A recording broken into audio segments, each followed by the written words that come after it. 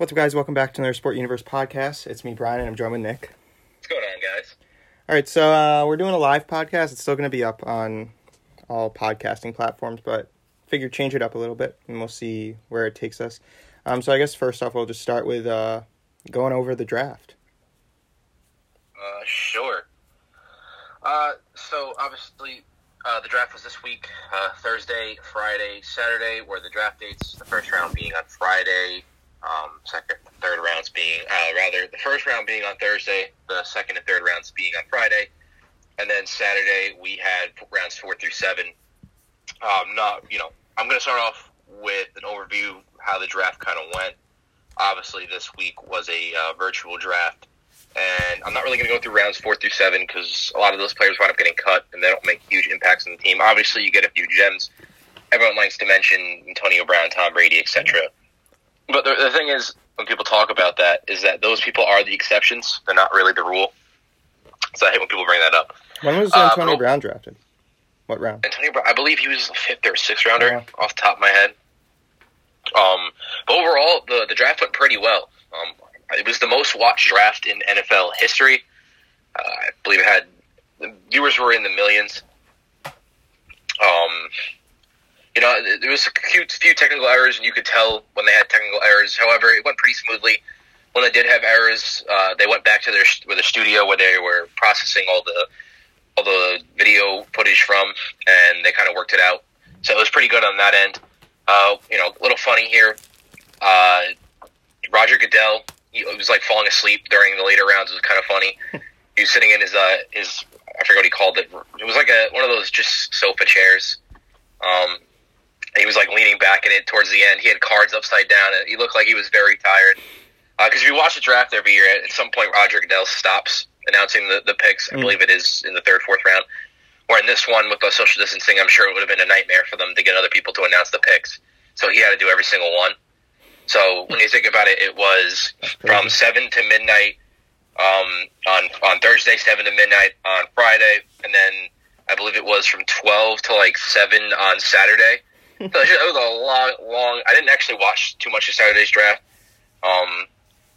but just there's a lot of announcements for him, so I could see why he was tired. Other than that, again, pretty good. It shows, number one, hats off to the people that are involved in producing that sort of stuff. All the producers behind the draft, they did a pretty good job there, making it run smoothly. It kind of shows, some of the technology and the advancements that we have in today's world and how we could use it to make things, usually I thought personally that the atmosphere was going to be pretty bad with them not being in like some sort of big arena like the Barclays Center, et cetera, et cetera. Yeah. But I thought they did a pretty good job keeping the atmosphere up. And again, hats off. Other than that, I'm going to get into the draft. And I just have one thing to say. I think we talked about this on our live, but like you had mentioned, everything was really in place for this to kind of run smoothly. Like the teams aren't usually there at the drafts; they call in, which I think really helped them. And I think probably the biggest thing that was missing, and probably the biggest negative, was the fan reactions, because I think that's what makes like the football draft and the basketball draft so highly watched compared to like the baseball draft or something like that, which I think was probably like the only negative that I could take away from it. And I think they did a really good job of having the announcers, not the announcers, the analysts just like keep talking about the stuff and not having any real downtime, which I think went smoothly for them. 100%. So again, going through this draft, I'm going to give a little about, I'm also going to talk about the 1st and the 2nd and / 3rd round picks if that's what teams had. Number 1. Number 2, I'm going to talk about how they filled their needs. I'm going to give a rough grade on it. Obviously, grades don't matter too much at this point until we see how they play on the field and how they mesh with the team. But other than that, I'm going to head into it. Again, I'm not going to go by draft order. Just going to go team by team and go through who they picked. So starting with the Arizona Cardinals, the Cardinals picked up Isaiah Simmons, linebacker out of Clemson. I talked a lot about the Giants. I was hoping they were going to get him. The Giants passed on him at pick 4. So we filled the Cardinals at pick 8. And ultimately, I think it's a really good pick for the Cardinals. He's going to help their defense out a lot. Again, as I talked about before the draft, the 4.39 40, really versatile player. Ultimately, I think the reason that he did fall was that teams had sort of a issue with the way that he is used. He's not that bulky. He's really fast. And the issue is, I think teams are going to see, is that him being so versatile can actually be a con. He's not really specialized in one area. He's pretty good in every area. Where teams looking to fill a specific role, they're not going to want a guy that's okay to good in each area. They want somebody that's great in one or two things, and I don't think he provided that for teams. That's why he fell to 8. Still a really special talent, and I think a team that is really successful off of versatility, I think it's going to make a big difference for them. So that's why I think it's going to be a good pick there for them. And in the third round, the Cardinals wound up picking Josh Jones, who's probably the best tackle on the board there, which I suggested they were probably going to go tackle in the first round to help protect Kyler Murray in his second year. I thought the Cardinals could have benefited a lot more from picking up more offensive linemen. Josh Jones was the only offensive lineman they picked up in the draft. So I thought they would have benefited off of that. Ultimately, I'd probably give their draft a B+. I think protecting their quarterback was probably number 1, and then linebacker was number 2, and they kind of went reversed on it. Josh Jones is solid, but I don't think they addressed their offensive line enough to really warrant a really successful draft. I thought they had a better draft last year. Ultimately, pretty good. A B+, probably what I would say right off the bat. We'll see how good Isaiah Simmons is. I believe him. I think he's going to be a pretty good player. We'll see how he goes. So that is the Arizona Cardinals. Next up, we have the Atlanta Falcons. The Atlanta Falcons wound up picking A.J. Terrell, corner out of Clemson, at pick 16. And then in round 2, they went Marlon Davidson, defensive tackle out of Auburn. Round 3, they went Matt Hennessy, center, which I thought Matt Hennessy was a pretty good center coming out of Temple. That's a pretty solid pick up there in the third round for them. A.J. Terrell, I thought the Falcons had one of the weakest drafts coming out of the first round. A.J. Terrell was not a first-round draft pick, in my opinion. They reached on him.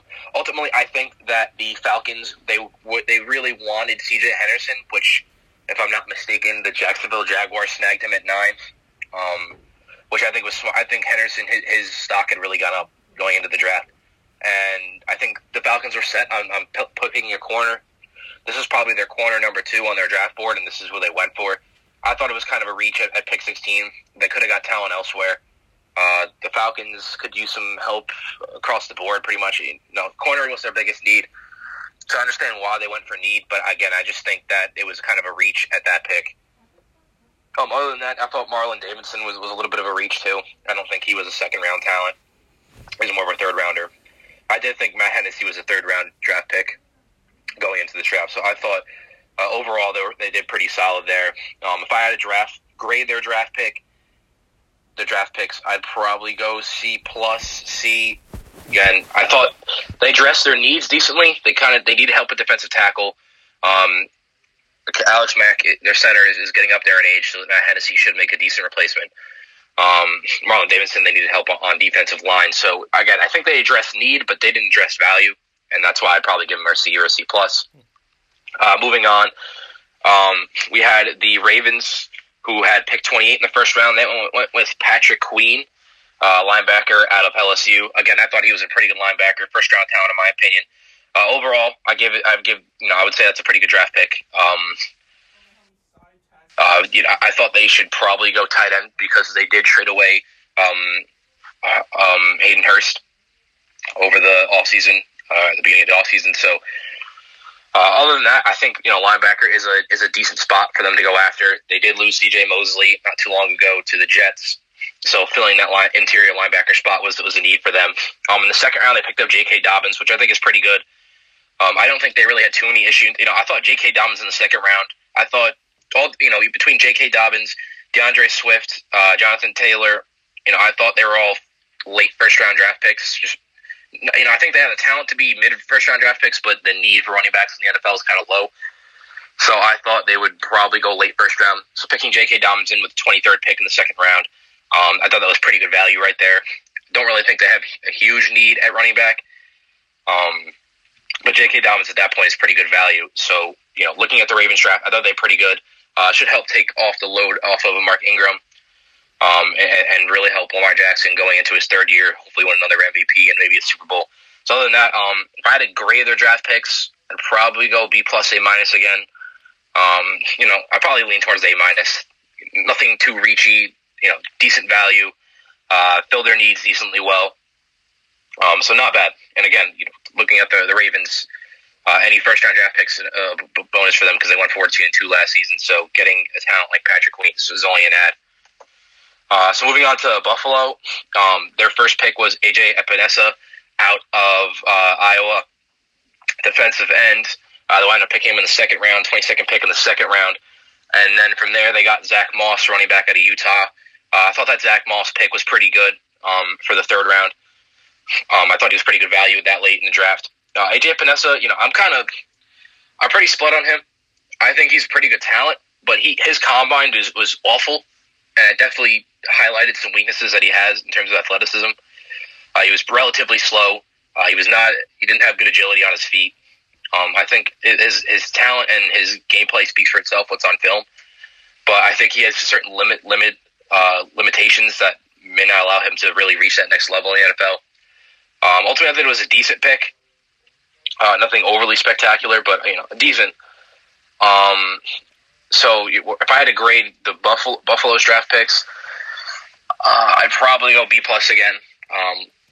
This time, me and Ryan's in the comments right now because we are on live.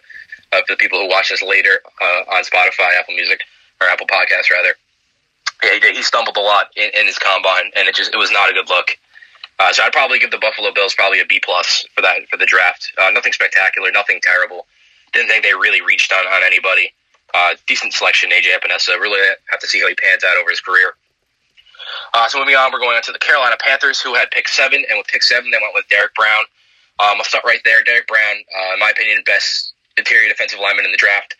Is really going to help that defense. Really good character guy. I can't argue with that. That pick to me is an A plus. You can't go wrong with Derek Brown in that situation. And then in round 2, they went with Yetur Gross-Matos, Penn State, the end, who I thought was an early second rounder, which he went there, late first rounder. So I thought he was a pretty good pick there. They got Jeremy Chin at safety in the second round, at the 32nd pick in the second round through a trade. Ultimately, I thought the Panthers had a really good draft right there. They drafted safety, which they needed help with. They got Yetur Gross-Matos. They got at the end, and they also got Derek Brown. So that defensive line, big improvement there. Slight improvement with Chin in the secondary. So I thought this draft was pretty good. I'd probably give them an AA plus right there. I thought that draft was really solid for the Panthers. They addressed a good amount of needs. So moving on to Chicago, they ended up going with, in the second round, their first pick was Cole Kmet, tight end out of Notre Dame. He was my first tight end on the board. The tight ends in this year's draft were not that deep. Kmet, he's really raw. I think he switched over to football about 2 years ago. Still has a lot to improve. Ultimately, again, did think he was the best tight end in this draft. My question is, why did the Bears go tight end here? They could really use help in the offensive tackle spot, outside linebacker. They need to. I'm not sure if tight end was really their first need, but not bad. Defensive. They kind of need help all around. So, not a terrible pick, but I'm all right with it. And then they got Jalen Johnson, cornerback out of Utah. Wasn't too big on him. Ultimately, in terms of this draft grade, I'd probably give it a B minus. Again, was their need at tight end the biggest thing they needed? And that's really my question. I thought they had decent value on Cole Kmet, getting him in the second round, him being the number 1 tight end in the draft. So not much else to say there, but I'd probably go B minus. Going to the Bengals, obviously with the first overall pick in the draft, they had Joe Burrow. Absolutely A plus, best quarterback in the draft, best quarterback in college football history overall. In terms of the season, he had the best season in college football for a quarterback in college history. So that's really solid. They got T. Higgins with the first pick in the second round. I thought T. Higgins was pretty good coming out of Clemson. Really good wide receiver for them. Not sure how good he's going to be in the NFL. I would have graded him probably a late second rounder. So I thought they reached slightly on T. Higgins, but it does fill their need because Bengals need help everywhere. Ultimately, I did question, though, in the third round, the first pick, they went with an interior defense. They didn't go with an offensive tackle to the 6th round. And my question is, you need to protect Joe Burrow. Why did you not go offensive line before anything else? You're gonna pick possibly the best quarterback in college football history. You need to protect him. If you're not going to protect him, then you're gonna be leaving a lot of room for him to fail. And they really need to address the offensive line before they're going to see really good production at Joe Burrow. And for that reason, and the way they went through the draft, I do expect Joe Burrow to have some good struggles or some heavy struggles going into the season next year. Should be interesting to see how he pans out. I'm sure he'll get better over the years. I think he's a good work ethic. But if the Bengals really want to have Joe Burrow be everything that he's projected to be, they need to protect him. And that's going to be their main flaw, I think, with this draft. Ultimately, I'd probably give it a B flat. Again, A+ on Joe Burrow. I'd probably go B+, A- on T. Higgins. But again, not getting an offensive tackle or some sort of offensive lineman that's really going to help. Maybe that 6th round pick pans out to be something, but I wouldn't bank on it. Moving on to the Cleveland Browns, they wound up getting Jedrick Wills at the 10 slot in the first round, who I thought was the best offensive tackle in the draft going into the draft. So I thought that was a pretty good pick for them right there at number 10. In the second round, they got Grant Delpit, safety out of LSU. And they got Jordan Elliott, defensive tackle, in the third round, and also got Jacob Phillips, LSU interior linebacker, in the third round. I thought their draft was really good. At this point, it filled their offensive lineman needs, which I talked about is what they really needed if they wanted to complete their roster. And then number 2, I think Grant Delpit is another great safety to have on their defense. It's just another person of talent on that defense. Ultimately, I think the Browns have the most talented roster in the NFL, which is just pretty incredible considering the fact they went 0-16 2-3 years ago. They've really turned around that roster in a complete 180. The question is the coaching going to pull through? I give this draft A+. They filled their needs. They drafted well. Question comes down to, are the Browns going to be able to have the right coaching in that locker room to be able to bring all that talent together? Because if they do, they're a Super Bowl ready team. They could easily win a Super Bowl if they have the right coaching, in my opinion. And this draft only helps solidify that team even further. Moving on to Dallas, they wound up scooping up CeeDee Lamb with the 17th pick in the first round. CeeDee Lamb, he's probably my number 3 wide receiver in this draft. Ultimately, I thought the Cowboys got really good value here. My question is need. CeeDee Lamb, really good wide receiver out of Oklahoma. I thought, getting him at 17 is somewhat a steal. It's really good value there. But if you don't, a month or 2 ago, the Cowboys did sign Amari Cooper to a $100 million contract. And when you sign a wide receiver to that big of a contract, my theory would be, number 1, to pick up veterans around him at decent deals to really fill out that wide receiver core roster.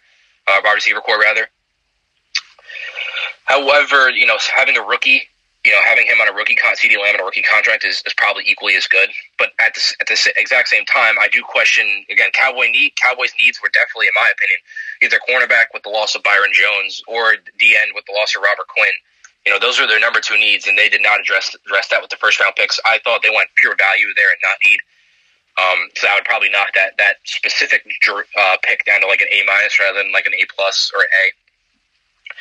In the second round, they went Trayvon Diggs, the 19th pick, which I thought he was a solid corner. I thought he was a late second rounder. He went mid-second round, so it's not terrible. And then the third pick, they got Neville Gallimore, who I was really high on. I think getting him in the third round is an absolute steal. If you remember in my mock draft back on the podcast last week, I had him as a first rounder, really high up. I'm really big on him just because as an interior defensive lineman in college football last year, he had the most pressures from an interior defensive line spot, which in my opinion is big. Number 1, he's really wide. He's a big guy. He's going to be a run stuffer first and foremost. But number 2, he's really strong. I think he's going to be a really solid nose tackle in the NFL. If you're able to get pressure at such, I think he was at 13% of snaps. He had pressure on the quarterback in college football last year, which is big coming from a nose tackle slot. I think he has a lot of talent. I think he's going to be a really big steal for the Cowboys in the third round. Hopefully, I had to grade the draft. I'd probably go A for the Cowboys. Again, CeeDee Lamb was good value. I just don't see the exact need there. Trayvon Diggs does help address that cornerback slot that they lost with Byron Jones. And then Neville Gallimore, again, defensive line. Maybe they'll move him out to D-end. We'll have to see. He's a big guy. I thought they somewhat addressed their needs, but they absolutely, I thought, hit on value. So, yeah, I'd probably say A- there for the Cowboys. Moving on to Denver. If Ryan, you're still watching, we got Detroit coming up very soon. Denver went with Jerry Jeudy in the 15th pick in the first round, who, if you guys know, Jerry Jeudy is my wide receiver number 1 coming into this draft. I think he's going to be the Hall of Famer at the end of his career. His ability to route run, his route running ability, his ability to go up and get the deep ball. He knows how to wall off corners on deep balls, and despite not being the fastest wide receiver in the draft, but he's up there, right? I mean, given Ryan's ready. Again, I just think I am really high on Jerry Jeudy. I see him being somewhat of a combination between Antonio Brown and Julio Jones, which is a pretty deadly combination. So big on him. Obviously, going into pick number 2 in the second round at pick 14, they ended up picking up KJ Hamler out of Penn State. In my opinion, KJ Hamler, he has a lot to work on. He's a very high drop rate. I believe he had the highest drop rate in FBS last year in all college football. So he needs to address that. But his speed is some of the top speed in terms of wide receivers in the draft. So again, picking 2 wide receivers there, they're trying to help out Drew Lock in his second year. Hopefully give him some weapons, which I thought was a pretty good idea. I thought they could have really worked on the offensive line too, which they didn't. They didn't pick an offensive lineman until the 6th round. Again, so if I had to give this draft a grade, I'd probably go A-, A+ for Jerry Jeudy. I think Hall of Fame wide receiver at pick 15 is a pretty solid pick, first and foremost. But I do question, again, if they don't have, in my opinion, if you don't have an offensive line, it doesn't matter how many good special players you have. If your offensive line is not going to block for you and allow those special players time to get open and time for your quarterback to throw to them. Take the Giants, for instance. Odell, Saquon Barkley, they still sucked with no offensive line. So, again, addressing offensive line is really important in my opinion. So, again, I'd probably give that draft an A. And then, nice. My button on my computer just broke. Nice. Love to see that. So, here we go. The Lions, they got Jeff Okudah at the 3rd pick in the first round.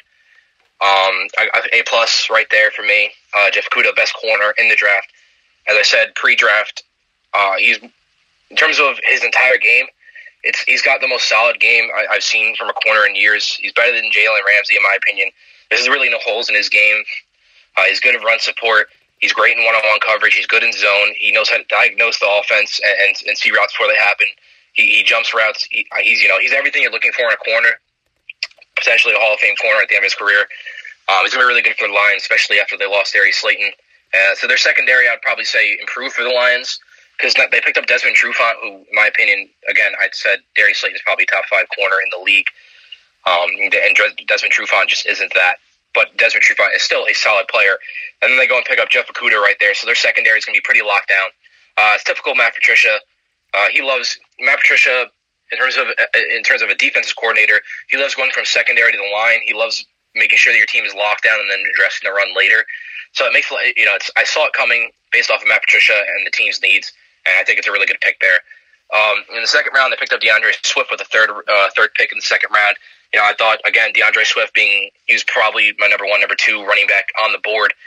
Really good talent out of Georgia. I think his name is quite fitting. He's very swift, knows how to make guys miss an open field. He's going to be really good for the Lions. Him and I guess Kerryon Johnson are going to have to share carries now. But I think, again, really good pick, really good value there. Not sure if it was their biggest need, but, again, really good value. They did get Julian Akwara. I suck with his name. I apologize. And they got Jonah Jackson, who I thought was pretty good, both in the 3rd round. So I thought their draft was pretty good. I'd probably go A+ for the Detroit Lions. I thought their draft was really good. They addressed need pretty decently. They hit on value, so I really have no complaints with the Lions draft. In my opinion, there wasn't too many big jumps this year or people who's going to the Super Bowl this year. Nick Farber.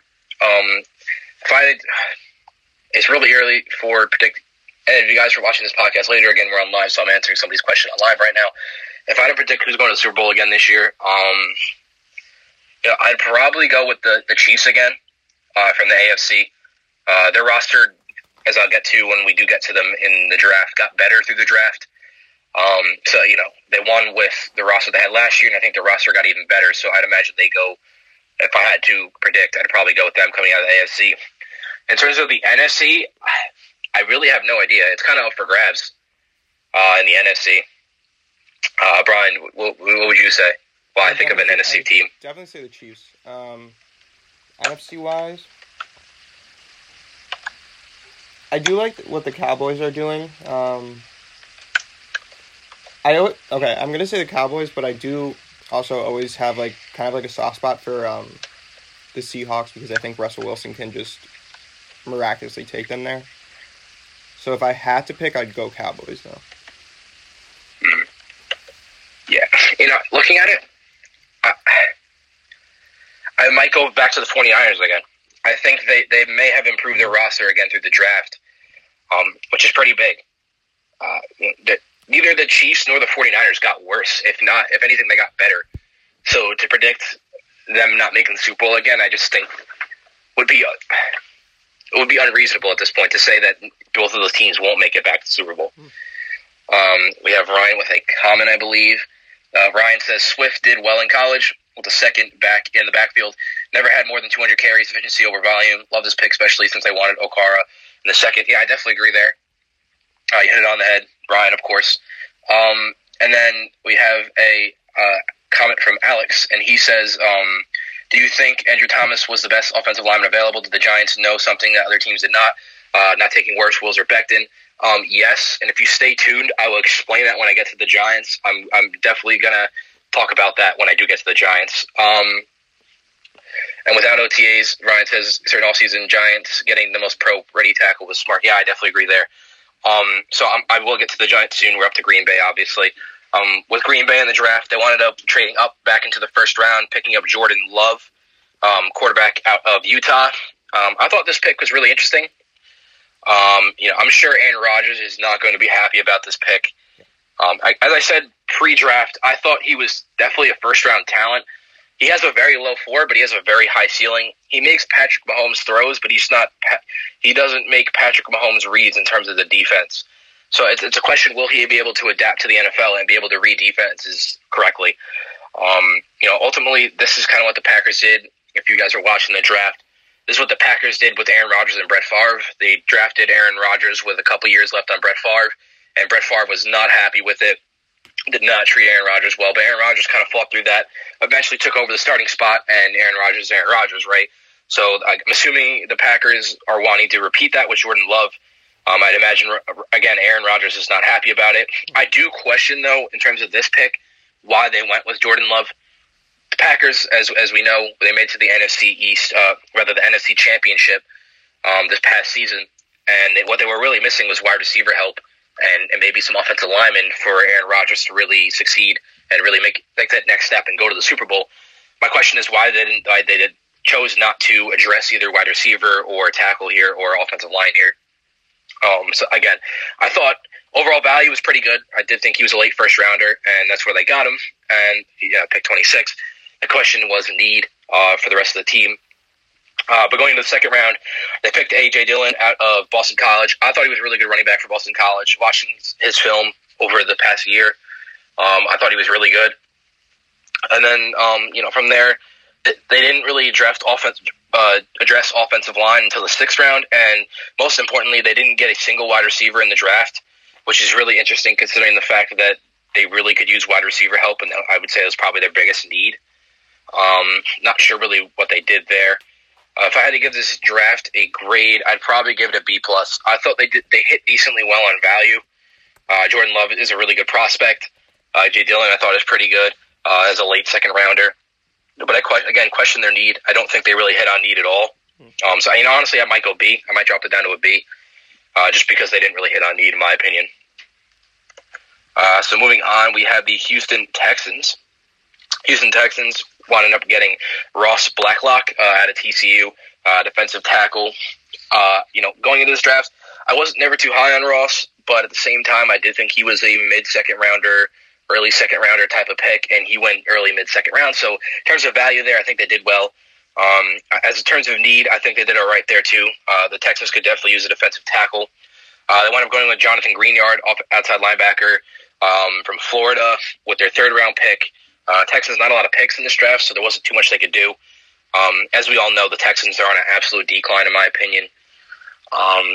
Overall, I thought value was decent, and in terms of the filling their needs, outside linebacker, obviously after losing to Jadeveon Clowney, it was smart for them to go ahead and attack that with the draft. So ultimately, decent draft in terms of value and need. If I had to grade it, I would definitely give it a B plus, A minus. Overall, though, I think the Texans are in a really bad spot. I've gone over it a few times. They've traded away multiple first-round picks. They traded away their best talents in DeAndre Hopkins and Jadeveon Clowney. And what they have to show for it are some starter quality players and second and third round draft picks that just didn't get returned for trades. And it goes to show that Bill O'Brien he may be a decent coach, but he's not a good GM in my opinion. I don't know if you guys were watching when he did this in the draft, but he actually wound up losing it on one of his, I don't know, whoever he was talking to on the phone, wound up yelling at him after they made a pick. So that was interesting to see him get really angry. A lot of bloopers in the draft this year. There was CeeDee Lamb snatching the phone from his girlfriend, and then you had Isaiah Wilson, the guard that the Titans picked in the first round. I believe I'm assuming his girlfriend was sitting on top of him, and the mother snatched him off of his lap. So a lot of good little nuggets in this year's draft. But again, overall, I'd probably give that draft an A minus. Didn't have a lot of capital in the draft, but I thought with the capital they did, they hit on need and they hit on value for the most part. So you can't really knock them. The Colt is moving to California. Okay, so the Colts had the second pick in the second round of the draft, and with that pick, they wound up going Michael Pittman Jr. I thought this was a decent pick. I wasn't never too high on Michael Pittman Jr. In terms of his ability. It's not great as of right now, but again, he does have a very high ceiling. He's decently fast. He's 6'4". Teams love to take shots on players that could turn out to Randy Moss at the end of the day. So, a decent pick there. In terms of need, I think it was a pretty big need for them, especially picking up Phillip Rivers this year. And I thought decent value. I thought a little bit high. They picked him a little bit too high, in my opinion. But other than that, decent value. And then I thought that one of the biggest deals in the draft that they had, and they wound up trading for the 9th pick in the second round. They got Jonathan Taylor, who, after looking at all the tape, he's my number one running back in this draft. I think he could be a Hall of Fame running back. And you get him in the second round at pick 9, I think is really good. I give that an A plus out the board. I love Jonathan Taylor. I think he has a huge combination of speed and power, and you can't really knock the guy. His game is really good. So I think that was really good value, as well as I wouldn't say it's the biggest need because I do have Marlon Mack and some good running backs. But overall, I thought really good right there. And then they wound up getting Julian Blackmon, Utah, the safety. I thought Blackmon was pretty good too. Good value there in the third round. So overall, I thought the Colts had a pretty good draft here. I'd probably give it an A because I thought Michael Pittman a little bit too high. Blackmon was all right, but Jonathan Taylor is really what really drives that. What drives that grade up for me. Definitely give the Colts an A there. Moving on to the Jaguars, as I spoke earlier, they wound up picking C.J. Henderson with the 9th pick. His value went really high up towards the ladder, and I'd say post combine, he was the fastest DB in the combine. Obviously, I like Florida corners. I think they have a certain level of grit to them that's not too gritty. Where I would say like Jalen Ramsey and Josh Norman, I think they have too much grit where they start fights for no reason. But you need a little bit of grit at corner, be able to hold your press and be able to cut jump routes and have some level of non-fear to you. He has the speed to match. He's good on one-on-ones. I think he's pretty decent in zone. Really good draft there. Draft pick in my opinion. I'd probably give it an A+. Really good value at 9. I think that's about where he was going to be, somewhere a pick between 9 and 20. So I thought, they found their corner and a replacement in C.J. Henderson right there. Going into the second round, or the late first round, because they traded back in. That's right. They got Kevon Chasen at pick 20. He was my number one rated defensive. I'd have to look back. I think he was the number one DN on my board. Outside linebacker on my board going into this draft. Really good pass rusher out of LSU. I think really good, pretty decent value there in the first round. So I think the Jaguars nailed it in the first round right there. In the second round, they got Laviska Shenault Jr., wide receiver out of Colorado. Not one of my highest wide receivers on the board, but definitely a wide receiver I could see you can plug in and play and be a decent starter right away in the NFL. So I thought, in terms of picks, those picks really good so far. David Hamilton, deep defensive tackle out of Ohio State. I think he's really good, really consistent player. So going through those picks, I'd have to give the Jaguars draft an A+. I thought they hit on need. They really addressed their defense. I think they gave really well with value. Really no complaints with the Jaguars draft. I definitely agree with almost every pick they made. So it's a good draft for the Jaguars. Now Kansas City, moving on to them, they obviously got Clyde Edwards-Helaire with the 32nd pick in the first round of the draft. Ultimately, he wasn't my number one back in this draft. However, I think he's a really good pick for the Chiefs, and mainly because he's number one, he's really sound. I think he's a decent in pass blocking and picking up that extra linebacker that's coming off the edge.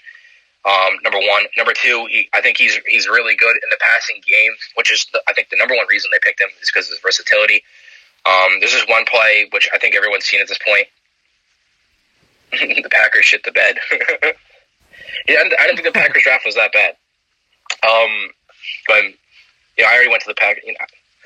You can go watch it, what I said about the Packers. But staying on the Chiefs, everyone's kind of seen this play already, but I don't know if you start during the draft.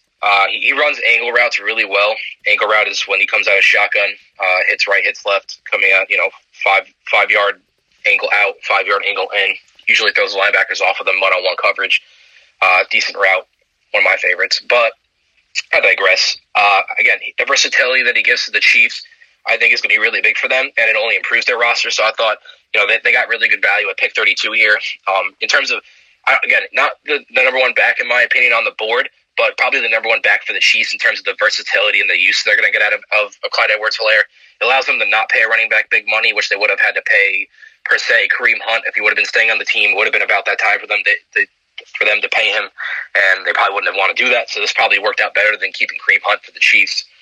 And then in round two, they went with Willie Gay Jr., interior linebacker out of Mississippi State. And then in the third round, they went Lucas Niang, TCU offensive tackle. Neither of those guys are, I'd imagine. Willie Gay Jr. might start for the Chiefs. We'll have to see how he pans out. Wasn't too high on him. And Lucas Niang, offensive tackle at TCU, was pretty much just depth at that point. Again, the Chiefs won the Super Bowl, obviously. So a lot of these players that they're picking is either depth or just additions to their team. So if I had to give the draft a grade, I'd probably give it A-A. Either way, any players that they add in this draft, which they had a decent amount of draft capital for being the number one team in the NFL, it's just as a bonus to them. Their team only got better through this draft, and again, it's one of the reasons that I do think they will hit the Super Bowl again next year. Pretty good draft for the Chiefs. Moving on, we had the Chargers. With the sixth pick, they picked Justin Herbert, who, honestly, looking more and more at his tape, I'm less high on him as time goes on. I'd honestly might have gone. Have you guys watched Outer Banks yet? No, we have not. With the sixth pick, I think this is the right pick for the Chargers, but at the same time, honestly, I probably would have went Jalen Hurts over Justin Herbert.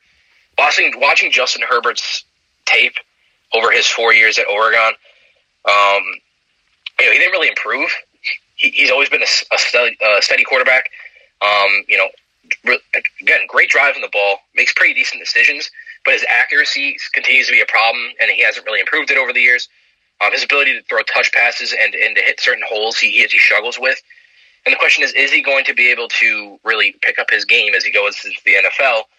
I don't know if he's going to. That's why I probably would have picked Jalen Hurts, simply because Jalen Hurts, number one, he offers versatility for his ability to run the ball. But number two, I love Jalen Hurts because of his leadership, and I think leadership is such a big thing at the quarterback position, which obviously Jalen Hurts has going to Oklahoma this year and leading them as far as he did. So again, I don't know if I would have went Justin Herbert here, but knowing Jalen Hurts would have been available in the second round, I definitely wouldn't have picked him at 6. So that I feel like the Chargers could have waited. Overall, I'll probably give it a A- right there for Justin Herbert. Again, solid quarterback. I think he's a first round talent, but he may not have been the quarterback that I would have went with. If I was Chargers, I probably would have waited and maybe I don't know. I forgot what picks they had. They traded back up in the first round. And that's probably what I would have done and gotten Jalen Hurts if I was the Chargers. But obviously, saying that they traded back into the first round, they traded back into the first round for the 23rd pick, and they wound up picking Kenneth Murray, Oklahoma interior linebacker. I think he was, I believe, next to Isaiah Simmons, if you want to count him as an interior linebacker. Murray was my number one interior linebacker in this draft. Not the fastest guy in the world, but I do think he has a lot of talent, really good at reading defenses, really good tackler out of Oklahoma. He's going to be big for that Chargers defense. Pretty solid pick there. Looking at their entire draft, I'd probably give it an A-. Kenneth Murray had probably given a pretty decent value at 23 there. And then Justin Herbert being like an A- for me because he may have not been the quarterback that I would have went with. Going through, we have the Los Angeles Rams. Los Angeles Rams didn't have a pick until the second round, the 20th pick. They wound up picking up Cam Akers, running back out of Florida State. I thought he was a pretty good running back. To get him at the 20th pick in the second round, I thought was pretty good value. And it's a pretty decent need for them, letting Todd Gurley go. So I think it was pretty good for them. And then they went Van Jefferson, wide receiver, out of Florida. And they went Terrell Lewis, Alabama, outside linebacker. And they went Terrell Burgess, Utah State safety. Ultimately, I thought, this Rams team, they're on the decline because how I've talked about this pre-draft, that the way they structured their entire team, their entire roster, they paid guys a lot of money that just didn't pan out. I think it's gonna be an issue for them for a decent amount of time. And we saw them go from a Super Bowl team to average team last year. I expect their roster to probably decline even more. A lot of these guys like Cam Akers, again, look at this, right? They declined. They lost a lot of guys. They paid out a lot of money, and they only had their first draft pick this year was the second round, 20th pick. This team's going to be in a big rebuilding mode soon. I'm not sure how much these guys are going to help. Overall, I'd probably give their draft grade probably a B+, based on the draft picks that they did have. But in terms of the state of the team, I'd put it a lot towards maybe a Houston Texans where that roster's in shambles. In my opinion, I think the Rams are going to fall even harder this upcoming year. Obviously, I think they have a lot better coach in Sean McVay. I believe in Sean McVay. I think he's a solid coach, but the general managing in the Rams organization has not done a good job over the past couple of years. Moving on, we have the Las Vegas Raiders with the first pick, 12th pick in the NFL draft. They went with Henry Ruggs, third wide receiver out of Alabama. Again, I thought really good wide receiver. In my comparisons, he's equivalent to a Tyreek Hill coming out the gate. Fastest wide receiver in the draft.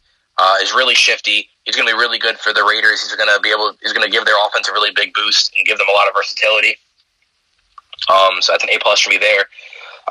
Then they went Damon Arnett, Ohio State cornerback, with the 19th pick in the first round, which I thought was a bit of a reach. I think obviously they wanted to address the corner slot.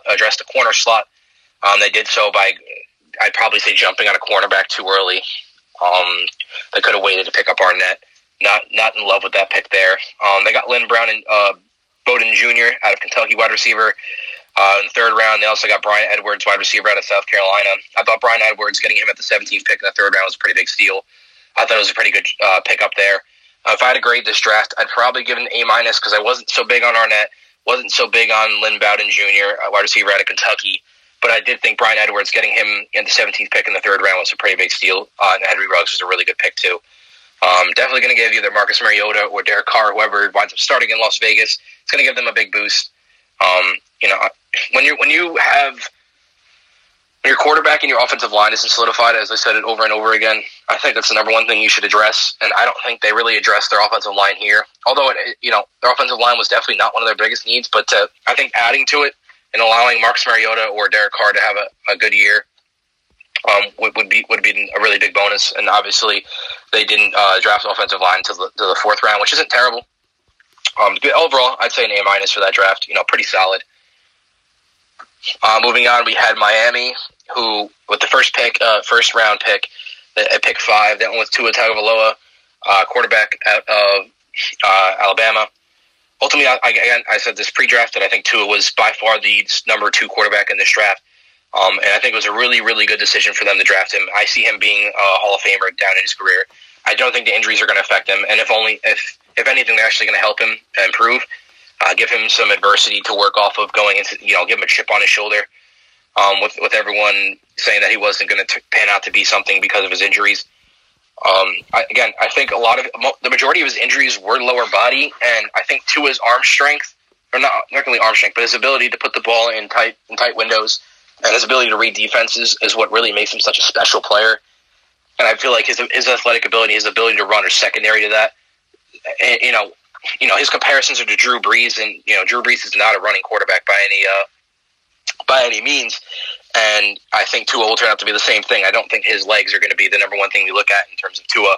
It's going to be, again, his ability to hit the ball in tight windows and his ability to read a defense. So I think it's a great pick there for the Miami Dolphins. And later in the first round with the 18th pick, they went with Austin Jackson, offensive tackle out of USC. If you guys watched pre-draft, I was really big on Austin Jackson. If you guys don't know his story, his sister, I believe, recently got some sort of cancer. And I believe right before the season, he wound up donating his bone marrow, which you guys know the procedure for that. They basically take a corkscrew, and they corkscrew it, I believe, into your tibia, which is your shin bone. Very painful. It's a really big, really awesome thing for Austin Jackson to do, and I believe his sister's doing better. Again, character, no question, he's there. Talent, he's pretty good. He needs to develop a little bit more, and I think he might be able to do that in Miami. I think it was a really good pick for them. Maybe a little bit of a reach at the 18th pick, but overall I think it was a really good pick for them. And then they wound up getting the 30th pick in the first round. They went with Noah, and I still to this day struggle with his name, Igbinoghene. I'm awful with that name. Definitely butchered that. Obviously, I would definitely know his name a lot better if I was big on him, right? So wasn't too big. I thought that was a bit of a reach at corner there, corner out of Auburn. In the second round, they wound up getting, again, I think they had the most draft capital in this draft. So this is going to be a really big year for them to improve. In the second round, 7th pick, they wound up getting Robert Hunt out of Louisiana, offensive guard. Number 2 interior lineman for me. I thought that was a really good pick for them. Help protect Tua. They got Austin Jackson. They got Robert Hunt. It's going to be a big improvement to their offensive line right there. I thought that was a really good draft for them there. And again, in the second round, they had Raekwon Davis, Alabama defensive tackle. Wasn't too big on him. Wasn't too low on him. I think he's right where he was supposed to. I'm big on guys that come out of Alabama and guys that come out of these big programs, regardless if you know their names or not. Number one, I think their ceilings may not be as high as somebody like a Tristan Wirfs, whoever it might be, a player that comes out of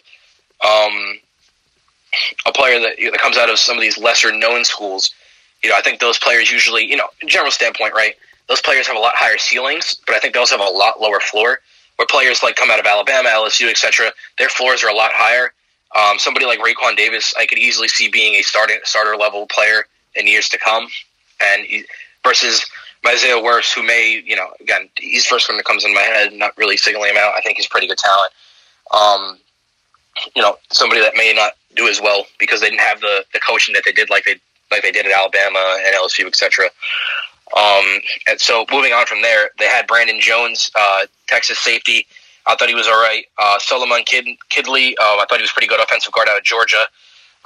Overall, I thought the Miami Dolphins did a really good job with this draft. I'd probably give it an A. That Noah, I'm going to butcher the name again, cornerback out of Auburn late in that first rounder. I'm not in love with that pick. But other than that, I thought they did a really solid job. Dressed a lot of needs. Pretty good on value, so... pretty good value for Miami. People are just roasting Brian in the comments. So again, really good value. I'd probably give Miami an A there. Moving on, we have the Minnesota Vikings. On the 22nd pick in the first round, I believe they traded back. They got Justin Jefferson, who is basically essentially going to be. They got this pick from Buffalo. This pick is going to be. My earbuds are about to die. I'm about to switch over. Hold on. Everyone, hold on. All right, we're back. Okay. So I picked up Justin Jefferson, and I got this pick through the trade with Buffalo. Ultimately, I think Justin Jefferson was probably my number 4 receiver in this draft. Really good out of the slot for LSU. Really good hands. Decent speed. He's going to be pretty good for the Minnesota Vikings. I think he's a decent replacement for Stephon Diggs. Do I think he's going to beat Stephon Diggs? Probably not. Stephon Diggs is one of the best wide receivers in the NFL. But again, really good pick here. Decent value. 22 is not bad for Justin Jefferson. I thought he was a late first rounder, early second rounder, so I thought they did a pretty decent job there. Moving on, they also picked up Jeff Gladney, TCU cornerback, with the 31st pick in the first round of the draft. I thought this pick was pretty solid. I think talent-wise, Gladney's pretty good. I thought he would be a late first rounder, early second rounder. So I thought that was pretty solid right there. In terms of value and in terms of need, I thought it was pretty solid too. They did need a corner in this draft. And they wound up picking Urzah Cleveland, Boise State offensive tackle. I thought it was pretty decent there. I wasn't too big on Urzah Cleveland, wasn't too low on him, kind of like a Raekwon Davis. I thought it was a solid pick there. Cameron Dantzler, solid corner out of Mississippi State. Overall, those last 2 picks, nothing crazy there. I don't think we got any steals. But again, Gladney was pretty solid. I thought they did a pretty solid job with Justin Jefferson. If I had to give this draft a grade, I'd probably go B plus, A minus. Decent value. I think they definitely address needs, but they did a decent value. Nothing too terrible. Overall, I didn't think too many teams drafted that terribly this year. Here's a really interesting one. So we're up to the New England Patriots. It's going to be hard. So New England Patriots with the 5th pick in the 2nd round, they went with Kyle Duggar out of Lenoir-Rhyne College, which is a D2 school that high in the 2nd round. If it was any other, it's probably a terrible draft pick. You could definitely wait on a second, somebody coming out of Division II school later in the draft. But it's the Patriots and it's Bill Belichick, so I really don't know what to say. They got Josh Uche out of Michigan, defensive end. I thought he was pretty solid. That's a decent pick for the Patriots. They got Anfernee Jennings out of Alabama, outside linebacker, who I was pretty high on. A.J. Dillon got picked way too early. Yeah, I could somewhat agree to that. But Anfernee Jennings, I thought he was pretty solid. Out of Alabama, I thought it was a pretty good pick there. They got Devin Asiasi out of UCLA, and they got Dalton Keeney out of Virginia Tech, both tight ends. They wound up picking a kicker in the 5th round, Justin Rarwasser, which these names are pretty bad. Baby G. Wood Savage wants a shout out. Okay.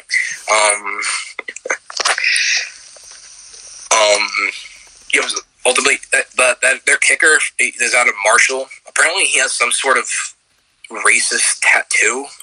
I don't know. Apparently, he got it not knowing what it was, but apparently it stands for something in the alt-right. Kind of interesting. Said he was going to get it covered. There's a little bit of a story coming out of the draft there. I don't know. You see, the last time that wasn't big on either of these tight ends from UCLA or Virginia Tech. Apparently, the last time that the Patriots drafted double tight ends was they got Gronk in the 2nd round and Aaron Hernandez in the 3rd round, which, despite what Aaron Hernandez did, he was a great tight end in the NFL. And obviously Gronk is Gronk. So who knows this next Gronk and Aaron Hernandez? We don't know. I think Josh Uche and Anfernee Jennings was probably their top 2 picks for me. I don't even know how to grade this because if I really had to grade this personally, I'd probably give it a C plus, probably grade to a C. But then again, it's the Patriots, it's Bill Belichick. I mean, you just can't go against them. It's tough for me to grade. I'm just gonna move on. Next up, we had the New Orleans Saints in the 1st round, pick 24. They went with Cesar Ruiz, center / guard for the Michigan Wolf for Michigan. Oh my God, I'm blanking out. Again, on my draft board, he was the number 1 interior offensive lineman for me. So I thought he was a really good value at pick 24. Should help out the Saints a lot, definitely with Drew Brees in his final year. And then they just picked up James Winston today, and they signed him for how long. They also re-signed Taysom Hill. So the Saints got busy in terms of quarterback. They definitely got to work. I think the Saints roster is one of the best rosters in the NFL. They really don't have too many glaring holes, in my opinion, besides maybe linebacker and maybe a little bit of help on the interior defensive line. But I think they have, my Saints going into last year, Saints were my pick for the win Super Bowl. I think they have the best combination of talent, veteran leadership, as well as coaching. And I think this pick is going to be big in terms of helping protect Drew Brees in his last year, as well as the quarterback that they eventually do pick up. So I think it's a decent pick for them. And in the 3rd round, they got Zach Bond out of Wisconsin, outside linebacker, at the end. I thought he was really good talent. I think he went right where he was supposed to, so I'm a big fan of that pick for the Saints. And they got Adam Trautman out of Dayton, tight end. Ultimately, I think that the Saints could use an extra tight end, so that definitely helps them. Wasn't too big on him, so value, I really have a big question mark there. But in terms of need, I think that was solid for them to pick up a tight end in the 3rd round. If I had to grade this draft, I'd probably give it an A minus. Build need, decent value. Not too many complaints there. All right, now we're up to my personal favorite, the New York Giants. Here we go.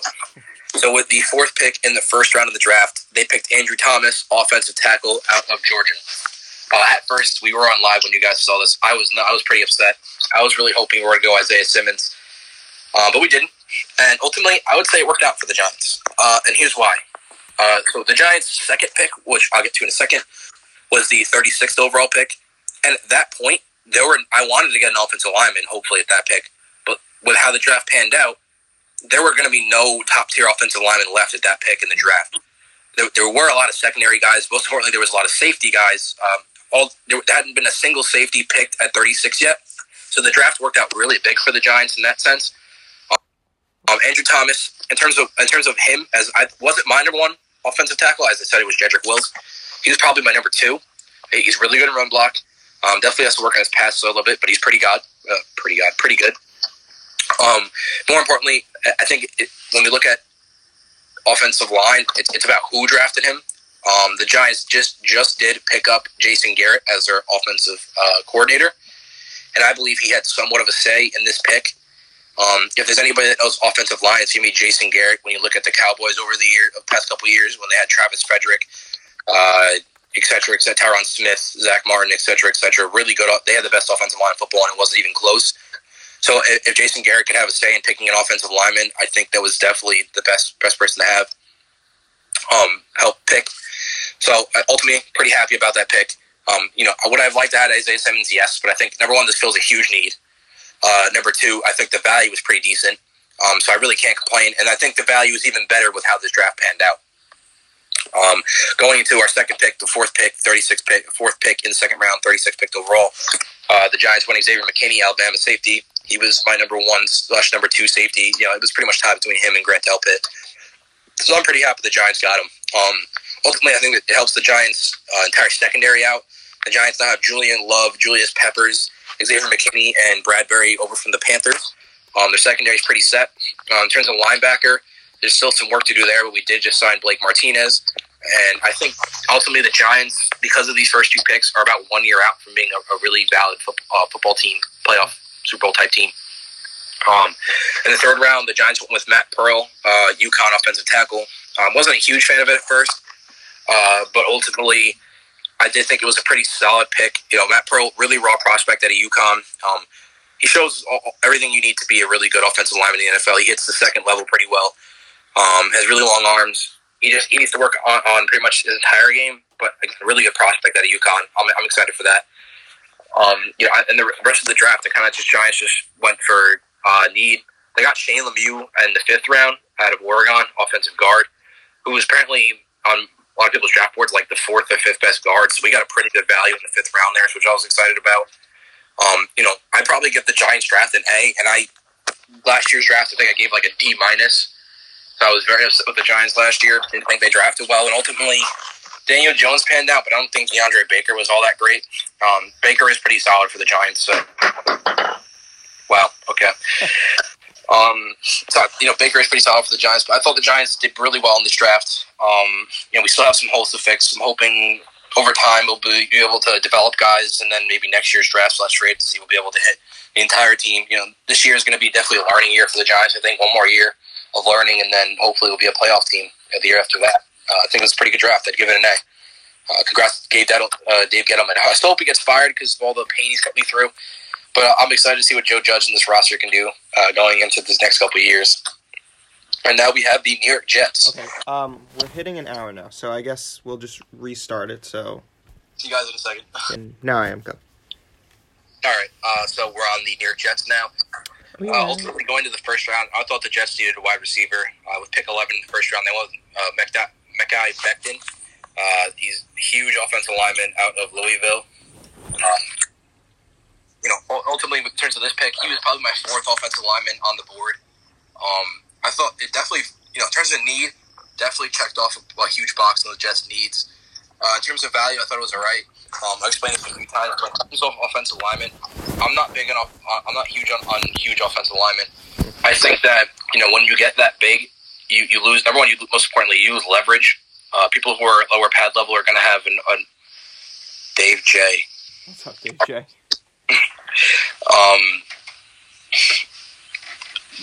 I think when you're that tall, you lose a lot of leverage.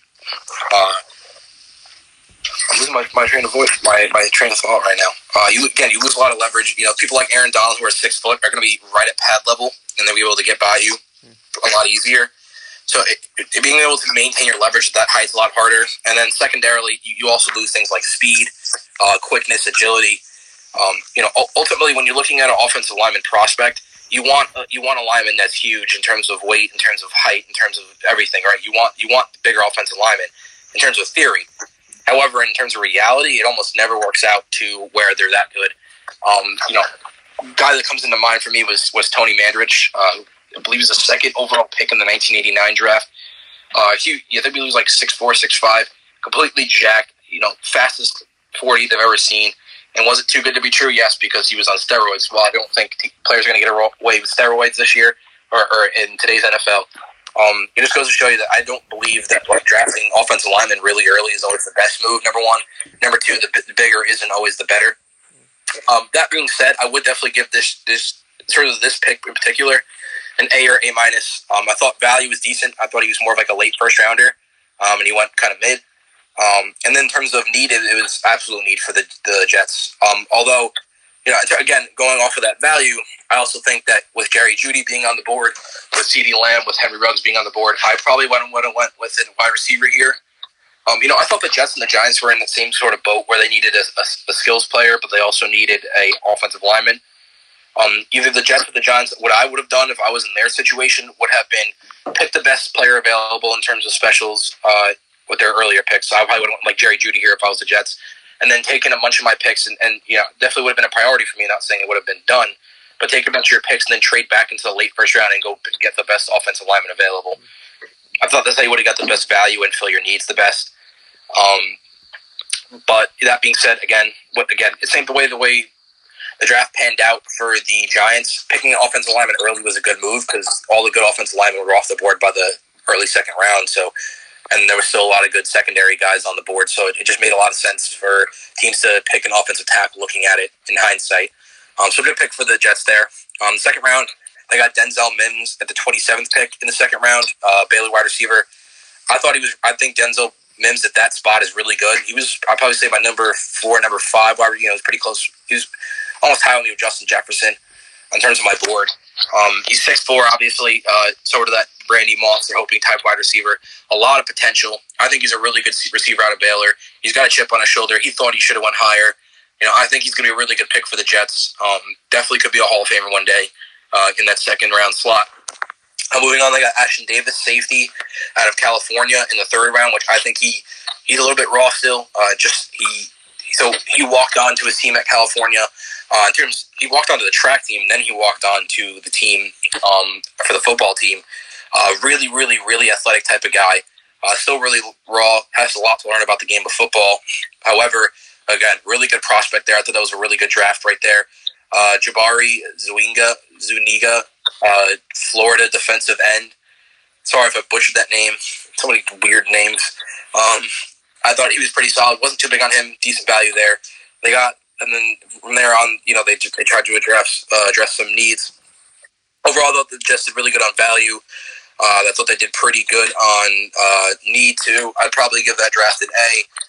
Before I move on, I know Brian's definitely going to have some comments. So go ahead, Brian. So first off, if you watch live, I wasn't happy with it's Mekhi Becton or something, right?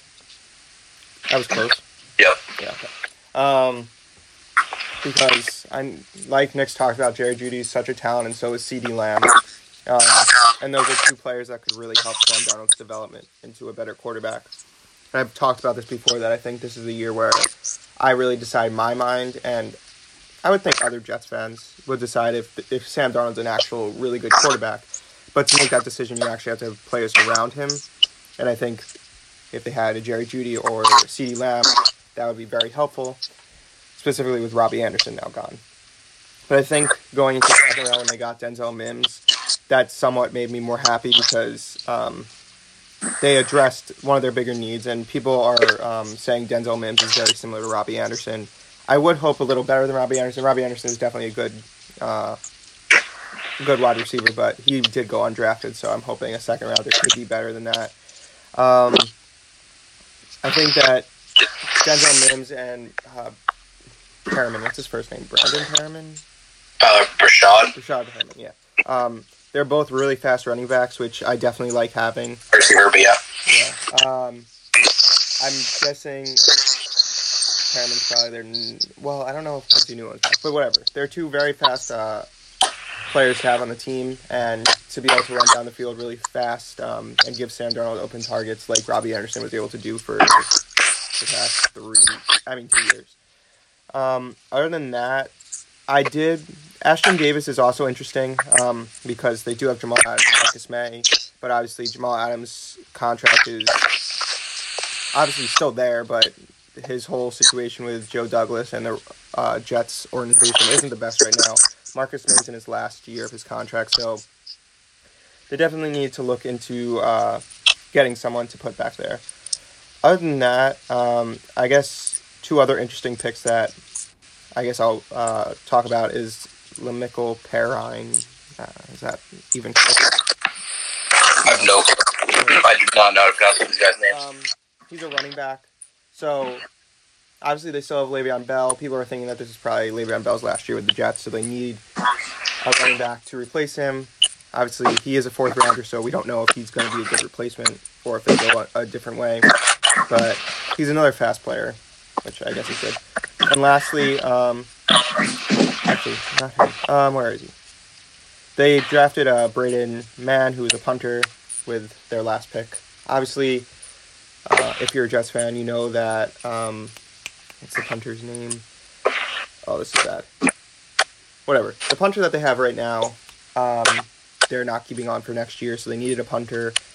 Their punting and kicking situation hasn't been the greatest in recent years, and they needed some way to help that, and they're hoping that Braden Mann can fix that situation. He's a talented punter.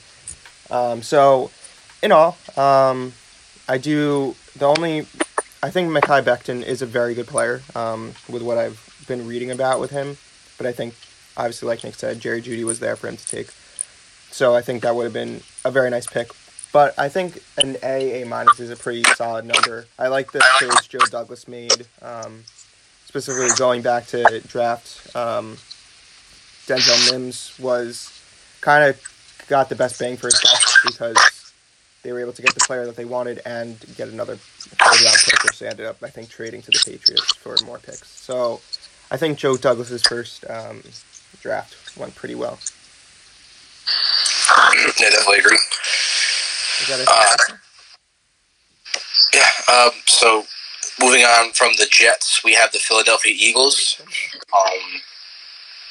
So the Eagles, the 21st pick in the 1st round, they went with Jalen Reagor, TCU wide receiver. Really fast wide receiver, still pretty raw. Has a lot to go in terms of like what to learn going into his future years in the NFL. Ultimately, I thought it was a decent pick. After Jefferson, they didn't want to go with Justin Jefferson here. I probably went with Justin Jefferson. However, looking back at this in hindsight, Philadelphia wanted to go speed over everything, and they definitely did that because they just traded for Marquise Goodwin.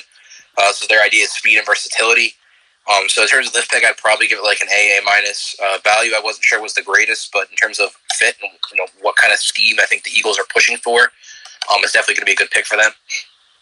And the 2nd round, which I was in shock at first when I saw this pick, not sure how it made any sense. Wasn't sure the need, wasn't sure the fit, wasn't sure the value. Went with Jalen Hurts, quarterback out of Oklahoma, with the 2nd overall in the 2nd round, 21st overall pick. They have Carson Wentz. He's entering into his prime if he's not in it already. What do they need Jalen Hurts for? And with how abysmal the Eagles wide receivers were last season, why didn't they go with Denzel Mims or his wide receiver here that could really help out Carson Wentz? Looking back at it in hindsight, I think it's going to be actually a pretty decent pick for them.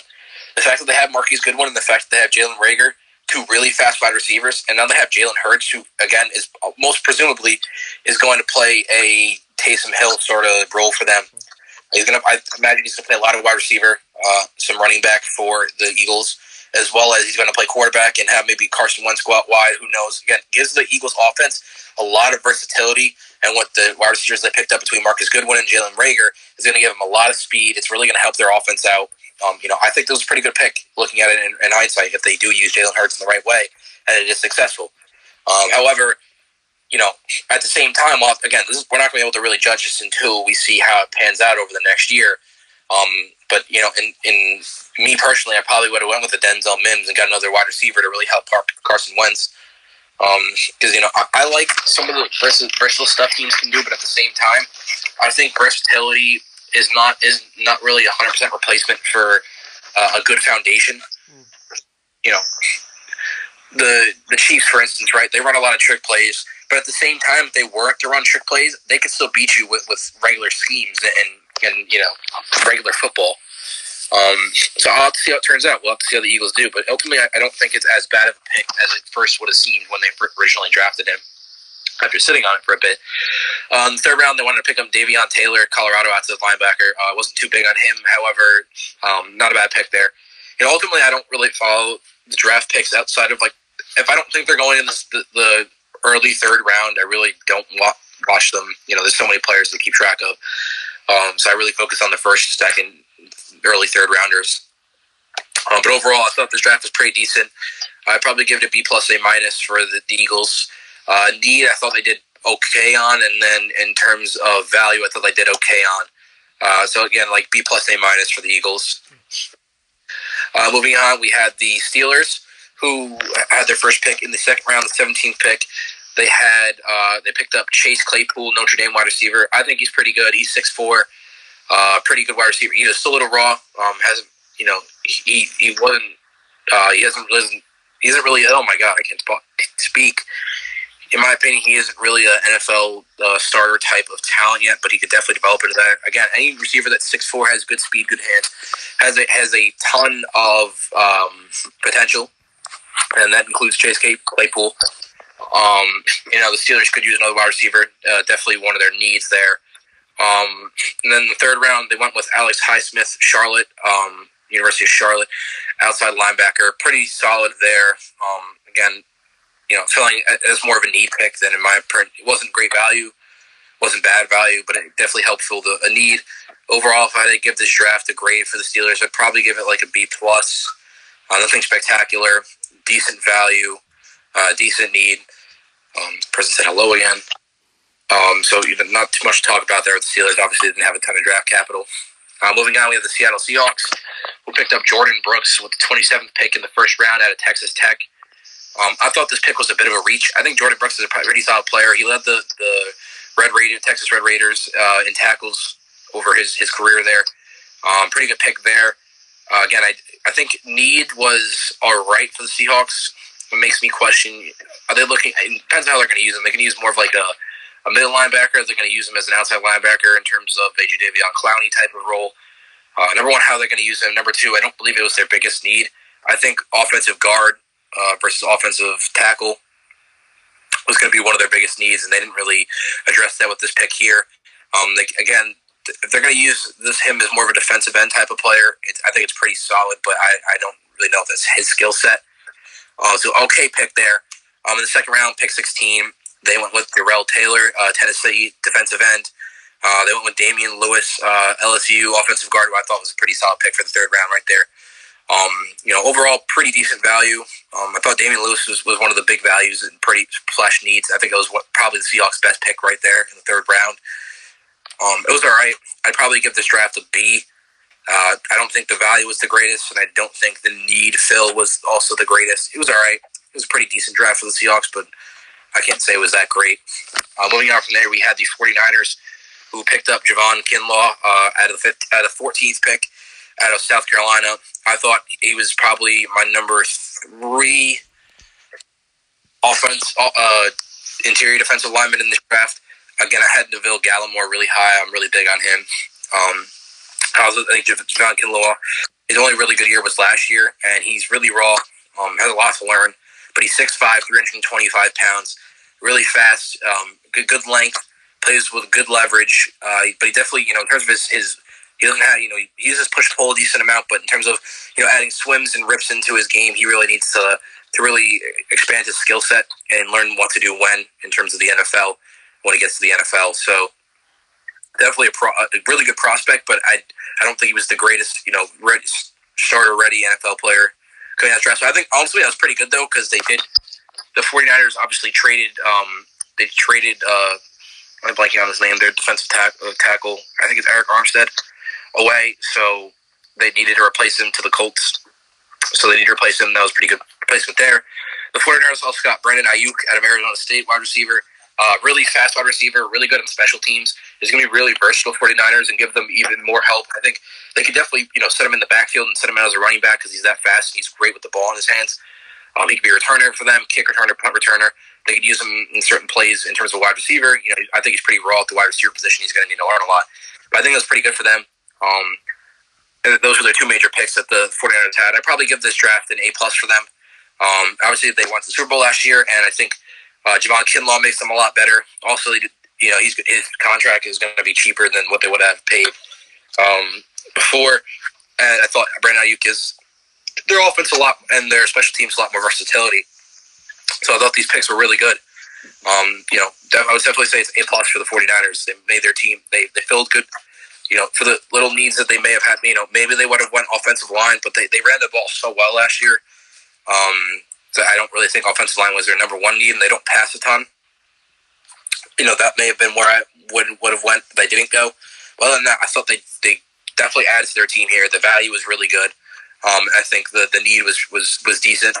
I think it just adds a lot to the team. In terms of a team like the 49ers or the Chiefs, then there's not a big need. It's all about value and how they can improve their roster. And I thought both these players did it. So good draft for the 49ers. Now we have the Tampa Bay Buccaneers, who I said would go offensive tackle in their first pick, and they did. They went with Tristan Wirfs in the 13th pick, who, again, he was probably number one, number two, number three. Him, Andrew Thomas, and Jedrick Wills were all in the number one, number two, number three spot for me. Pretty much interchangeable. They'll have upsides and they'll have downsides that pretty much even out with each other. Really good tackle outside out of Iowa. I think he's good size. 6'5" is probably my optimal 6'5", 6'6", probably be the tallest I'd like a tackle to be. 6'7" is where it starts to get too big, in my opinion. You start to lose that leverage. I think 6'5" is probably the perfect height for me. I think he's a really good player. You get number one. Obviously, Tampa Bay is going to try and protect Brady for the year that they have him there. If they don't, if they might extend him. So I think good value there. 13th, I think is a good slot for him, and big need filled. And then secondary to that, they got Antoine Winfield Jr., Minnesota safety. Really good value in the second round right there. A lot of people had him as the number one safety on their board, and they got him at the 13th pick in the second round. Right now on the Buccaneers defense, there's nobody that's really irreplaceable or nobody that's really set in stone. So getting somebody like Winfield, he can play a lot of positions. He can play in the box, outside the box, et cetera, for the Buccaneers. So I think it's going to be really big for them. Really good value, fills a need. So I think it's probably their best pick of the draft right there. And then after that, they have Keyshawn Vaughn, running back out of Tampa, obviously giving that offense just even more boost, allowing Brady to hopefully have a really good year. If I give this draft a grade, I'd probably give it an A. Definitely filled need. I think they did hit a home run on value, and they did a pretty solid job with need. So good draft for the Buccaneers there. The Titans, again, I keep saying good draft for everybody. I don't think anybody really had too terrible of a draft this year. I don't think anybody overly reached, and I could definitely see the upsides of every team and what players they picked. I don't think there's anybody that overly reached and wasn't a need. Like nobody reached on a fifth round corner that had the best secondary in the NFL, something like that. I think last year I forget his name already. The Raiders picked something Farrell, CJ Farrell, something Clinton. I think it was Clinton Farrell at number 3, defensive end. I can't remember. He was out of Clemson. I didn't understand. It was a big reach to me, huge reach, honestly. And I didn't understand the need either. It wasn't their number one need at the time, so it just didn't make a ton of sense to me. But I digress. In this year's draft, I didn't really see that. So going to Tennessee Titans, they got Isaiah Wilson, offensive tackle from Georgia, and at the 29th pick of the first round. I thought need was solid. Their offensive line definitely could use a boost. In terms of the passing game, Obviously they ran the ball pretty well with Derrick Henry, so giving him extra help definitely helps. And Ryan Tannehill as well. I thought it was sort of a reach in terms of talent, but I think it definitely fits their need. The question is value, and I thought they reached a little bit here. I think he's a solid player, though. Christian Fulton they got at 29th pick in the second round, which I thought was filled need number one, but number two, the value there is great. I probably had as my number two, number three corner in this draft, and to get him that late was really big, so I think that was really good for them. And they got Darrington Evans, running back in the third round, 29th pick at Appalachian State. I thought the value there was pretty good. So I think the Titans did it pretty good. In terms of value, I think they did really well in the second and third round. I don't think they did great in value in the first round. But in terms of need, I thought they definitely hit on need. So if I had to give this draft a grade, I'd probably give it like a B plus, A minus. Solid draft for the Titans. And then moving on, we have the Washington Redskins, who obviously went with Chase Young at the second overall pick. I talked about Chase Young a ton. Super athletic. His skill set's pretty good. His ability to bend the corner is, he's a one-of-a-kind player in terms of his ability to get to the quarterback. My ultimate question is, number one, he's going to be able to build his skill set. I think being able to have spin moves and rips and different moves to get by the offensive lineman is going to be big moving on in his career. But, as long as he continues to work as hard as he does, which I expect him to, he's going to be a Hall of Fame player one day. He definitely has the athleticism and the football IQ to really be. First of all, he's destructive in the run game, but I think his pass rush game is definitely there's room to improve there, and I think he's going to improve. I think he's going to add that extra skill set into his game, and not just in college he basically beat offensive linemen with his athletic ability, his ability to bend. But I think in the NFL he will struggle to just do that as his only method of getting by offensive linemen. He'll have to add some moves in, but as long as he does that, he's going to be a Hall of Fame player one day. Obviously, A+ pick right there. No one else that could have went with that would have been the right pick. And the next pick was in the third round. They picked up Antonio Gibson, Memphis wide receiver. Wasn't too big on him. It was all right. I thought their draft was decent. They didn't have too much draft capital after that Chase Young pick. Probably gives this draft an A. Chase Young, with the draft capital that it did have, Chase Young was the right pick. I don't think they got any steals in the later rounds, so that's why I'm not giving it an A+. But in terms of Chase Young, definitely an A. Great player, going to be a Hall of Famer one day. And that is, I didn't realize, but that is the final team. Yes, that is the entire NFL draft. Again, I thought it was a really good draft.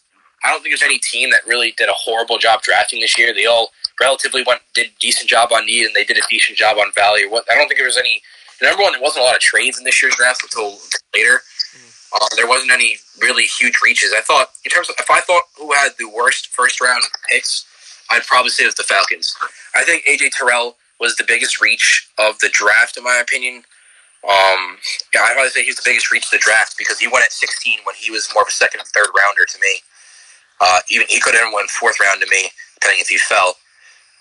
So again, I wasn't big on AJ Terrell. So if I had to give the worst draft, I'd probably give it to the Falcons just because they reached so heavy on AJ Terrell. But overall, really good draft. I thought teams did really well. What about covers the draft? So we got a little NBA, a little baseball stuff, and I'll try and keep it somewhat short. So for basketball, the NBA is reopening some team practice facilities for individual workouts. They're not having team workouts. That's going to begin on, I guess, this Friday. And it's really just in states that have loosened their stay-at-home restrictions, such as Georgia.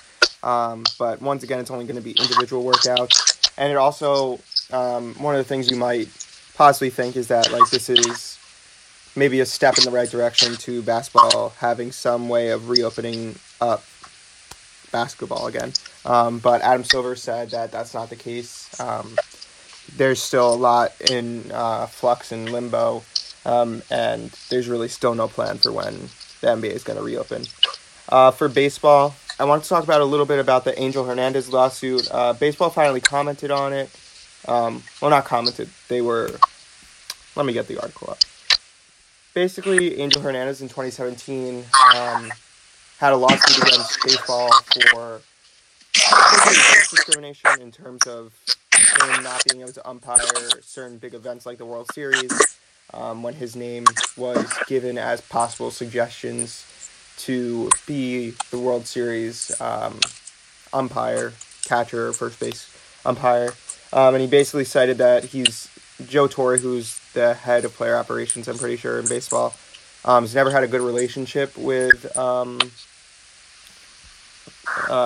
is it? Why did I just blank on his name? With Angel Hernandez from when he was a coach.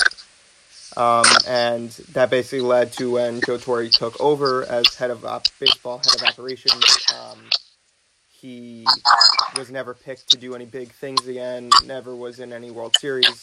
And then once the lawsuit came out in 2017, he was finally put in to, I think, the Divisional Series and the Championship Series by Joe Torre, which is kind of fishy.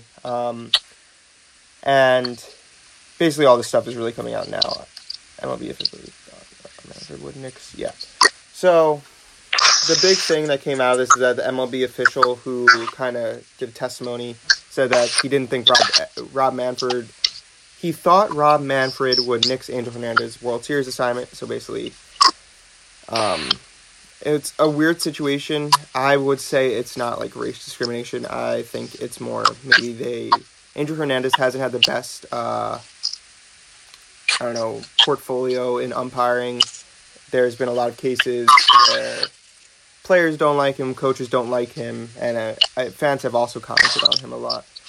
I think one of the bigger one of the bigger things that came out of this is the fact that baseball does a lot in terms of picking the right umpires. In this article that I was reading from ESPN, they talked about all the different statistics they have on umpires, and how many calls they get right, their strike zone, and things like that, which was kind of interesting to read about.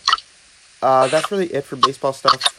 There's nothing that really came from the case, but that's basically it. I don't know, is there any college stuff to talk about? No, not really.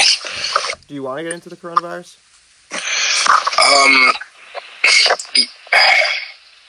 I'd say yes. Okay. Ultimately, in terms of the coronavirus update for this week, not much has changed. The numbers are showing pretty much the same thing. Ultimately, at this point, there's a couple things that we do know. Number one, there's a lot more people infected than we know. That's confirmed. The number pretty much varies. I think I talked about it last week with the UCLA study that showed 25 to 80 times as many people are infected as confirmed right now, which in my opinion is more of a good thing. Number one, it shows that the mortality rate is going to be a lot lower. Number two, it shows like the effects. If that many people have it and don't know it, shows that the effects are not as bad over a population. So that's another good thing. Other than that, the virus is kind of just taking its course. We've kind of I think we're over the peak at this point in terms of the country, and it's on its way down. And state governments as well as the federal government are looking into how we're going to reopen everything back up. How much of regular life can we come back to? And that's going to be the question over the next couple of weeks is, how are we going to return to normal? Other than that, there hasn't been too much data that's been updated. Hydroxychloroquine, in terms of the drug, it's shown some negative effects. In terms of anecdotal stories, so before they're going to have to do a lot of randomized trials before they give it out to the masses of the U.S. public. And that's with every drug. The testing's still being done. The numbers are still not 100%. So at the end of the day, again, keep following CDC's guidelines. Ask your local health professionals and your doctors if you have any questions. Hopefully we'll be back to normal soon. And, things are looking up. Don't be too discouraged. Hopefully things get better. I'm hoping you guys are all safe and healthy. So that's about all I have in the coronavirus this week. And that basically wraps it up for this podcast. Any final thoughts, Nick? Not much. I've been kind of busy with work. The draft took up a lot of. I watched pretty much the entire draft. It took Sunday. I didn't watch the entire thing. Other than that, Kim Jong-un might be dead. I don't know if people think that's a bad thing, but in my eyes, it's definitely a good thing. Oh, how terrible a leader he is and what he does to his people.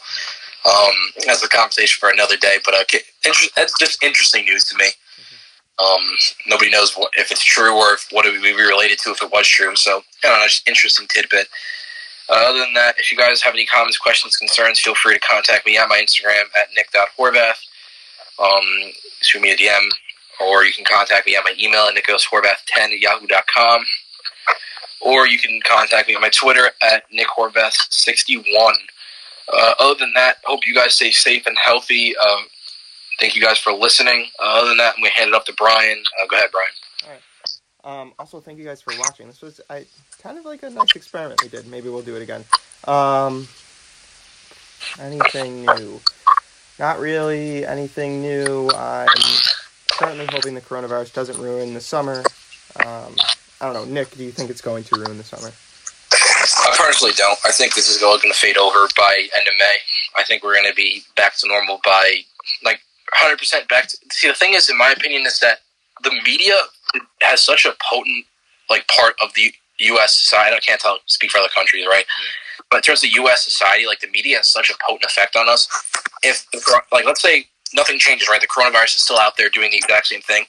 If the media stops talking about it, it's almost like it's out of our lives. Unless the news is talking about it, so, it's not as effective. It doesn't affect us as much.